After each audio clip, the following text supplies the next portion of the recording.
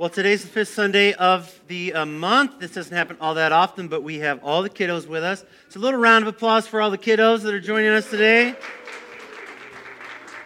If you're new or newer, usually fifth grade and lower would leave and go to Treehouse after the songs of worship. But I'm excited to have you guys in the room, all right? My name is Greg Hampton. I'm one of the pastors here at the house. If I haven't met you yet, I would love to. Maybe we could grab a coffee sometime. We are in the back half of a series that's called The Church Called Tov. It's actually based off a book. The subtitle's Forming a Goodness Culture That Resists Abuses of Power and Promotes Healing. Tov is just a word that means good in the scriptures, and we're talking about it because churches are meant to be good.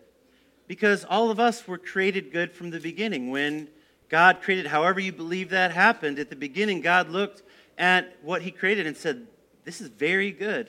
And that still exists in us. The image of God is still a part of who we are. And so as we gather, as we become a family as a church, we are meant to be good. So far, we've discussed warning signs. We've discussed nurturing empathy, nurturing grace, being people first in our culture, and truth-telling last week with Pastor Jen. And today, keeping in mind that we have all the kids with us, I'm going to talk about how a church with a goodness culture nurtures justice. So let's jump right in. I'm going to go to Micah chapter 6 in our Bibles. It goes Jonah, Micah, Nahum, Habakkuk. In the First Testament, or what people call the Old Testament, it goes Jonah, Micah, Nahum, Habakkuk. If you see any of those corners, you know you're in the right neighborhood. If you don't have a Bible, you're welcome to have one. They're blue. They're out on the bookshelf in the lobby. Just take one home with you. It is yours for free. And otherwise, you can download a Bible from any of the digital app stores. We have a tradition of giving the scriptures our full attention when they're read during the sermon each week. And so you can do that any number of ways. One way is to stand with me if you'd like. And if you'd like to do that now as you are able, I'll go ahead and read the scripture. Micah 6, verse 7 and 8. Micah 6, 7, and 8 says this. Will the Lord be pleased with thousands of rams? Will he take delight in 10,000 rivers of olive oil? Should we offer our oldest sons for the wrong things we've done? Should we sacrifice our own children to pay for our sins? Now, this is all rhetorical. The answer is of course not. Verse 8. The Lord has shown you what is good. He has told you what he requires of you. You must act with justice. You must love to show mercy. And you must be humble as you live in the sight of your God. Let us pray. Father God, we thank you for the scriptures. We thank you that we still have them, that they've persisted throughout the millennia. And I pray that whatever you have for us to learn today, I pray that it would stick, that it would become a part of the framework of our faith, that our faith would become stronger, and that we would become more like your Son, Jesus. Amen. Amen. Thanks, so you can have a seat. All right, so most of us probably have something in mind when we hear the word justice. We have a feeling or an opinion.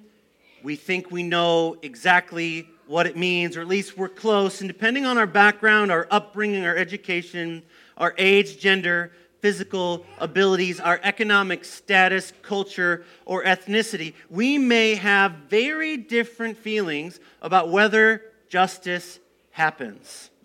Always, often, or ever at all.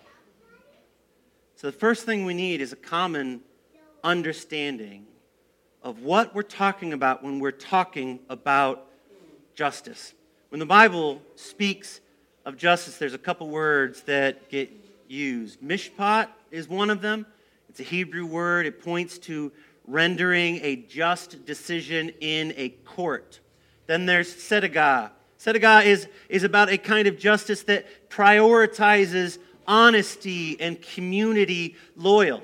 I'm going to do something that is just for my community. I'm going to be loyal to that community for the sake of justice. But then in the Bible, justice is also married to mercy. This is what Micah is doing.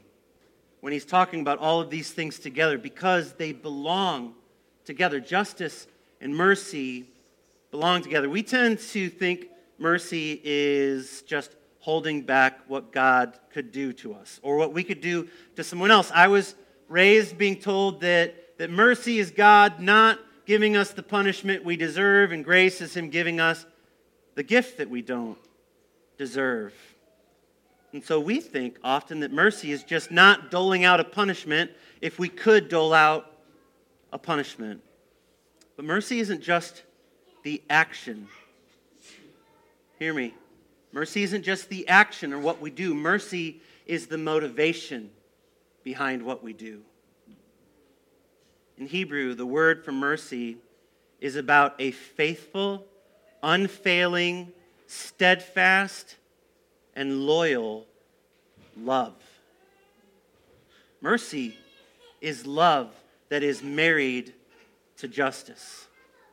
St. Thomas Aquinas said, justice and mercy are so united that the one ought to be mingled with the other. Justice without mercy is cruelty.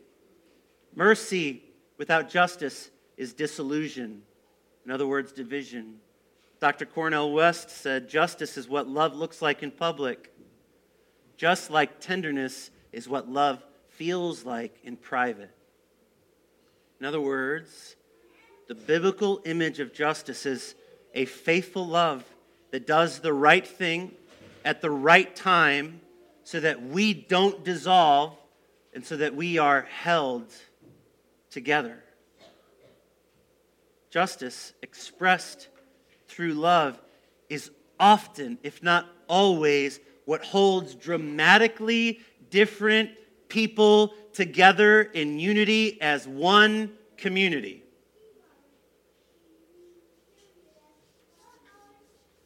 When Micah was writing these words, that you must have mercy, you must have justice, you must walk humbly. It was around 750 years before the ministry of Jesus, and the people that were leading Israel at the time had so warped what they thought of God, the way that they thought they were supposed to follow God, that they willfully allowed the most vulnerable in their nation to be taken advantage of. Their women and children were mistreated. Businesses were allowed to prosper from unjust practices, and the poor were systematically exploited. The rich got richer, the poor got poorer, while paying for the powerful to become richer still. Maybe that sounds just a little familiar. It's not all that different from what we experience today. When the richest 10% of Americans own almost 70% of all wealth. When the lower 50% of income earners own only 2.5% of all the available funds. 50%, 2.5%. 10%, 70%. When the average CEO makes 400 times the salary of the everyday worker. 400 times. When half the people that make our laws in the United States are millionaires. When billionaires can spend endless amounts of money to lobby for legislation and elect politicians that might favor their interests, when money opens doors and defines what is right, justice is on life support. And mercy goes missing. Today we might expect a biblical justice and mercy to be sparse because the U.S. government, as much as some want it to be, is not a theocracy. It is not a biblical monarchy. It is not run by a religion. But in Micah's day, there was no line between church and state. They were a religious monarchy. They couldn't excuse their injustices with explanations of capitalism and individual rights, because their government was responsible for caring for the vulnerable. Because their government was supposed to be following the laws of God. So what does that mean for us? It means that we cannot impose what Micah is saying on the U.S. government but we can impose what Micah says on the church. Now that doesn't mean that churches shouldn't speak to the injustices in their country or elsewhere. That's not what it means at all. And hear this, please. What it absolutely means is that for a church to speak to the injustices they see in the world without also or first speaking to and caring for the injustices in the church, it is hypocritical and hurtful and is not real justice or mercy. Couldn't tell if that was a sneeze or a say it again. Yeah? What it absolutely means is this. For the church to speak to the injustices they see in the world without also or first speaking to and caring for the injustices that happen in the church, whether it's by the church or just the things that are happening between people, the gaps that are between us. If the church does not address those things, it becomes hypocritical and hurtful and is not real justice to only speak outwardly.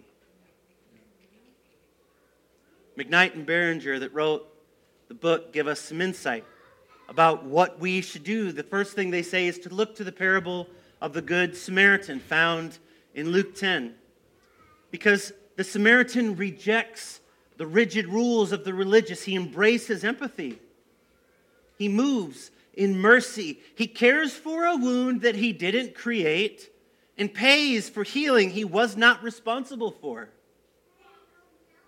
In fact, he says, I will come back and pay any debt that has occurred while this person stays here and heals. Justice in a church looks like brothers and sisters communicating shortfalls and failures that exist, even if they are uncomfortable, and responding with mercy. Working to fill the gaps between us with mercy, because justice married to mercy is what so often holds people that are so radically different together as one community. It is unjust to be privileged and to ignore the needs that are around us.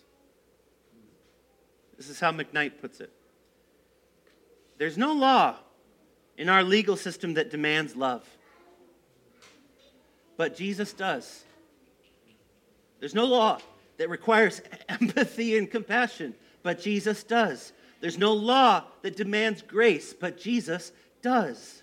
Jesus is calling us to behave in ways that measure up to and conform with his teachings, not the teachings of the world. So then McKnight and Berenger say that after we do what is just, after we listen, after we communicate, after we share, after we have mercy among us, that we have to be willing to press on after the fallout. What does that mean?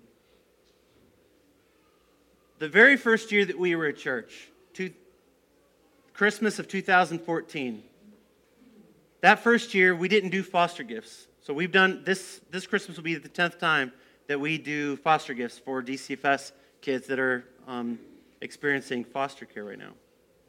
That very first year we did boxes. There's an international missions company that sends boxes to parts of the world, and they tell you what to put in it. And at the time, the president of that company was saying some very xenophobic, racist things in the public. And there was someone that had been attending the church that very first year that they were very excited about doing that. And so we did it. The next year was kind of, then they started saying those things, not the person at the church, but the person that was in charge of the ministry. So it got around and I said, hey, I think maybe we're going to go a different direction this year. I think we're going to be connecting with the local foster system so that the things that we're doing are right here, local. And they kind of pushed a little, and I said, honestly, it's also because the person that's in charge of that is publicly saying things that are racist, that are xenophobic, and I don't know that I want us to be directly connected to that. And so they said, okay. And a week later, the husband and wife asked me if I would have coffee with them. So I did, and the husband showed up, and I sat down with the husband, and I said, oh, where's so-and-so? And they would go, well, just wanted to let you know, we're leaving the church. You hurt my wife's feelings. And I said, oh, how? Well, because we're not going to do what you said about so-and-so, and we're not going to do... And I said, oh, I'm sorry, that's not at all what I intended. It's not at all, didn't mean to hurt anybody's feelings. There's been times, that was just the beginning. If you are my friend on Facebook, you can only imagine how many friends and people that I have lost over the years because of things that I believed were just, that needed to be said or done, that then were not received in the way that they were meant. I have responsibility for how I say things. 100%. But the reality is that when a church does what they believe is just, we should not pretend that there will not be people that leave in the wake of doing what you think is just. Does not mean that we should celebrate that. I could weep right now for all the people that I've lost. I want them all. I want them all. But I also believe in doing what is right at the right time. And sometimes that comes with fallout. Sometimes that comes with loss. As a church, that will also be true for you as an individual. If you do what is just, if you offer mercy to someone that someone else does not think deserves it, you will lose people. There's no other way to say it. There's no positive spin. But at the end of it, there will be times to lament, to be sad, to mourn the loss of friends. That's part of being just. The other side of being just is that there will be stories that are positive, that come from having acted with justice, that come from having acted with mercy, that come from doing the right thing at the right time. I could stand here and tell you a bunch of them, but I want you to think about the ones that you have. What story do you have of having acted with justice and mercy and seeing what it caused in your life and in someone else's? Because I know that not all of you spend your life thinking of stories and writing sermons and immediately just going, oh, this is what that would be. What I want you to have an opportunity to have a story. So I want to tell you some ways that you can do that. First thing is that every week in this building on Thursdays, the middle of this building is called Closet to Closet. They serve not only homeless that need clothes, but it started as a ministry that gave clothing to children that were experiencing foster care. And it started that way because Allie, they were adopting twin daughters that had been in the foster system. And one day, as one of the daughters was getting new clothes, they'd grown out of the clothes that they had, she just asked, Mom, hey, Allie, Mom, can I give these clothes to another kid that's in foster right now? When I was in foster, I would have killed for clothes like this. And what happened was she said, yeah. And they collected those clothes and they figured out how to start giving it away. And then suddenly they had a storage unit that were full of clothes. And then suddenly they had a room in the Lutheran church that they attend. And suddenly they had 5 storage units. And then suddenly they needed their own space. And they still have storage units full of clothing because they are really, honestly, struggling to keep up with the need that started because one kid wanted to act justly for someone that had been where she was. You can serve on a Thursday night. You can come and you can pack packages and you can put together outfits and you can and you can fill up boxes, or you can do whatever they ask you to do, knowing that you are acting justly and providing mercy to somebody that needs it. Here in the Greenbush neighborhood, I've started going over and helping unload groceries on certain days at the pantry at the Rock Island Township over on 7th. Listen, we're not gonna have a pantry ministry the way we had before. We had a pantry ministry before at the school. We reorganized it.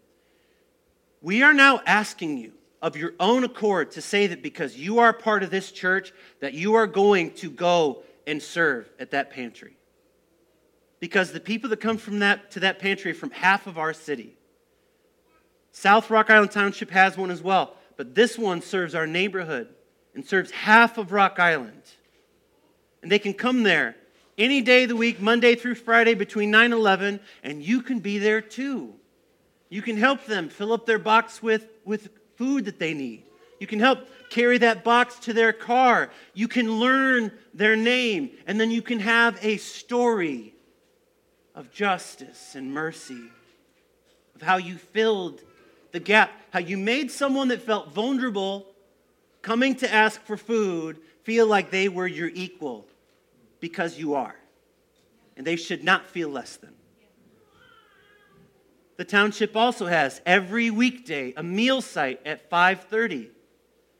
You can go volunteer and serve in the meal site. The meal site is also for the people that live in half of Rock Island. Half of the population of Rock Island is able to go there and have a meal if they need it. You can serve closet to closet.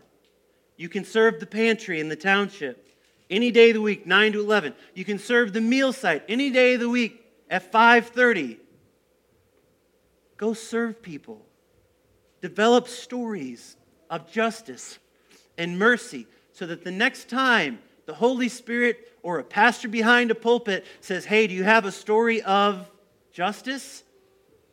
You think of that guy that you carried a box for. You think of that single mother that you helped fill her box full of clothes. You think of the person that you served food on a Wednesday night. You think of the children that you know are going to be served by the plethora upon plethora of clothing that occupies the middle of this building. But I also wanted to give you a way to have a story today, that before you leave, that you could have this story. No, I'm not going to give you one of mine. This past week, Andy Boswell made me aware he has a friend that is connected to it's not a ministry because it's not a church thing, but what they do is they write Christmas cards for women that have been abused that are also incarcerated right now. And a large percentage of people that are in jail have trauma or abuse at some point in their life. 97% of people that are in jail or prison have experienced trauma in their life.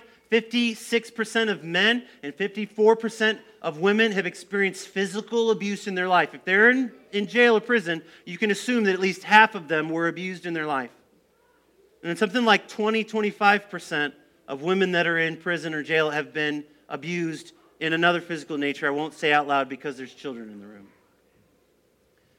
This is an opportunity for us to write them a Christmas card and just give them a tiniest little ray of hope. Andy, being the overachiever that he is, he got 50 cards. Just in faith, going, I'm gonna get all these things filled out.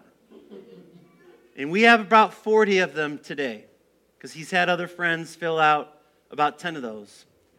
And after service, what I want you to do is, if you're willing to, come up and grab one. There's pens here. There's going to be instructions on the screen about things that you should not say. These are not religious cards. One of these might go to a Hindu or a Muslim. And so they're not like, hey, Jesus is with you in the moment. These are just encouraging cards for somebody that just needs the tiniest ray of justice and mercy in a moment that they probably never planned to be in. So right now, I want you to sit where you're at and decide right now whether you'll come up after service and fill out one of these cards. Because I don't know how many people are in the room right now, but we got 40 of them. So there's 40 women that just need to be told something positive. Amen? And then you can have the tiniest story of having acted with justice and mercy. And it does not let you off the hook for continuing to act with justice and mercy. Because I mean it. I'm never going to shut up about you going over to that pantry or that meal site or closet to closet. You're going to keep hearing it. But let's do this today, okay? We, as a church, want to be good. And that goodness, as we care about the things that need to happen within our own walls, will turn into and become the kind of justice and mercy that finds its way out into our city. It will not be possible to be a healthy church and to not have an impact on the city that you are in. Because that's the way it's supposed to work. Amen? Let's pray. Jesus, I thank you for what you're doing in us today. I thank you that all these kids are with us in this room today. I pray that they hear that churches, that Christians should be people of mercy, people of biblical justice, that they are fully equal, that they belong, that they are worthy. While we are a church that exists to call prodigals home, to adopt the spiritually homeless, I pray that by your Spirit, you would help them never feel like they are either, but they would always feel like they are daughters and sons, and that they are family. In the name of Jesus, amen.